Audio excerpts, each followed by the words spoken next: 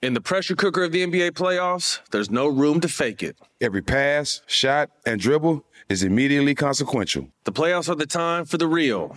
Real stakes, real emotions, real sweat, blood, and tears, real legacies. Which teams will rise from the chaos? Which teams will conquer? Which team is going to make this year their year? You already know when and where to find these moments of unscripted, pure entertainment. Don't miss 1 minute of the action. Tune into the NBA playoffs on ESPN and ABC. On today's episode of I Didn't Know, Maybe You Didn't Either, I introduce you to one of my favorite characters in history.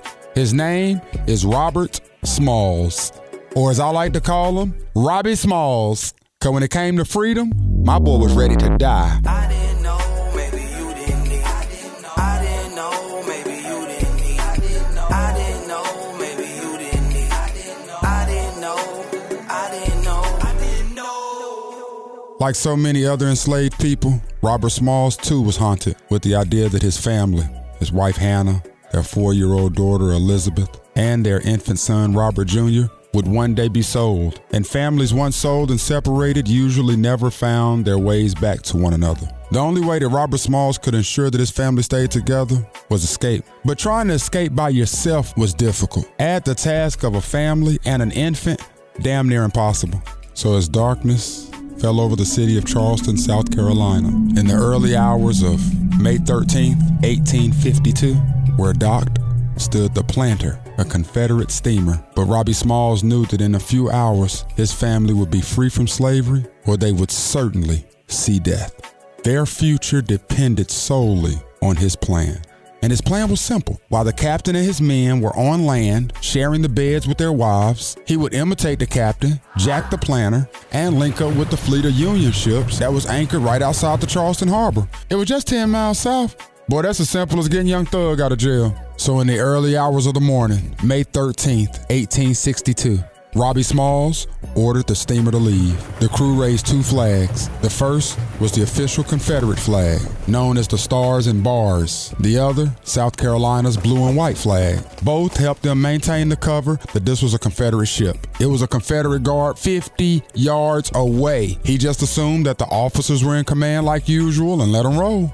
Next stop, North Atlantic Wharf. Had to go pick up the family. Remember, they got to backtrack. No trouble approaching the pier there. Now we got to double back and get past Fort Sumter. Fort Sumter was super intimidating. This joint had 50-foot walls above the water.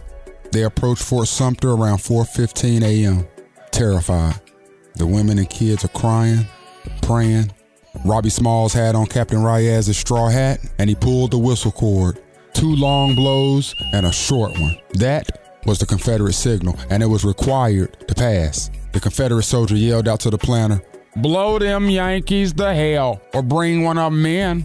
And Robbie Smalls just stayed in character and replied, "Aye, aye," and he was allowed to pass. Now the crew got to rush and take these stupid Confederate flags down so the Union soldiers don't blow us out the water. You dig what I'm saying? And now we got to raise this white blanket so we can say we're surrendering. Man, the joy when Robert Smalls and his family and friends' feet touched the floorboards of the Onward. The Onward was the Union ship, and they had realized in that moment they were free.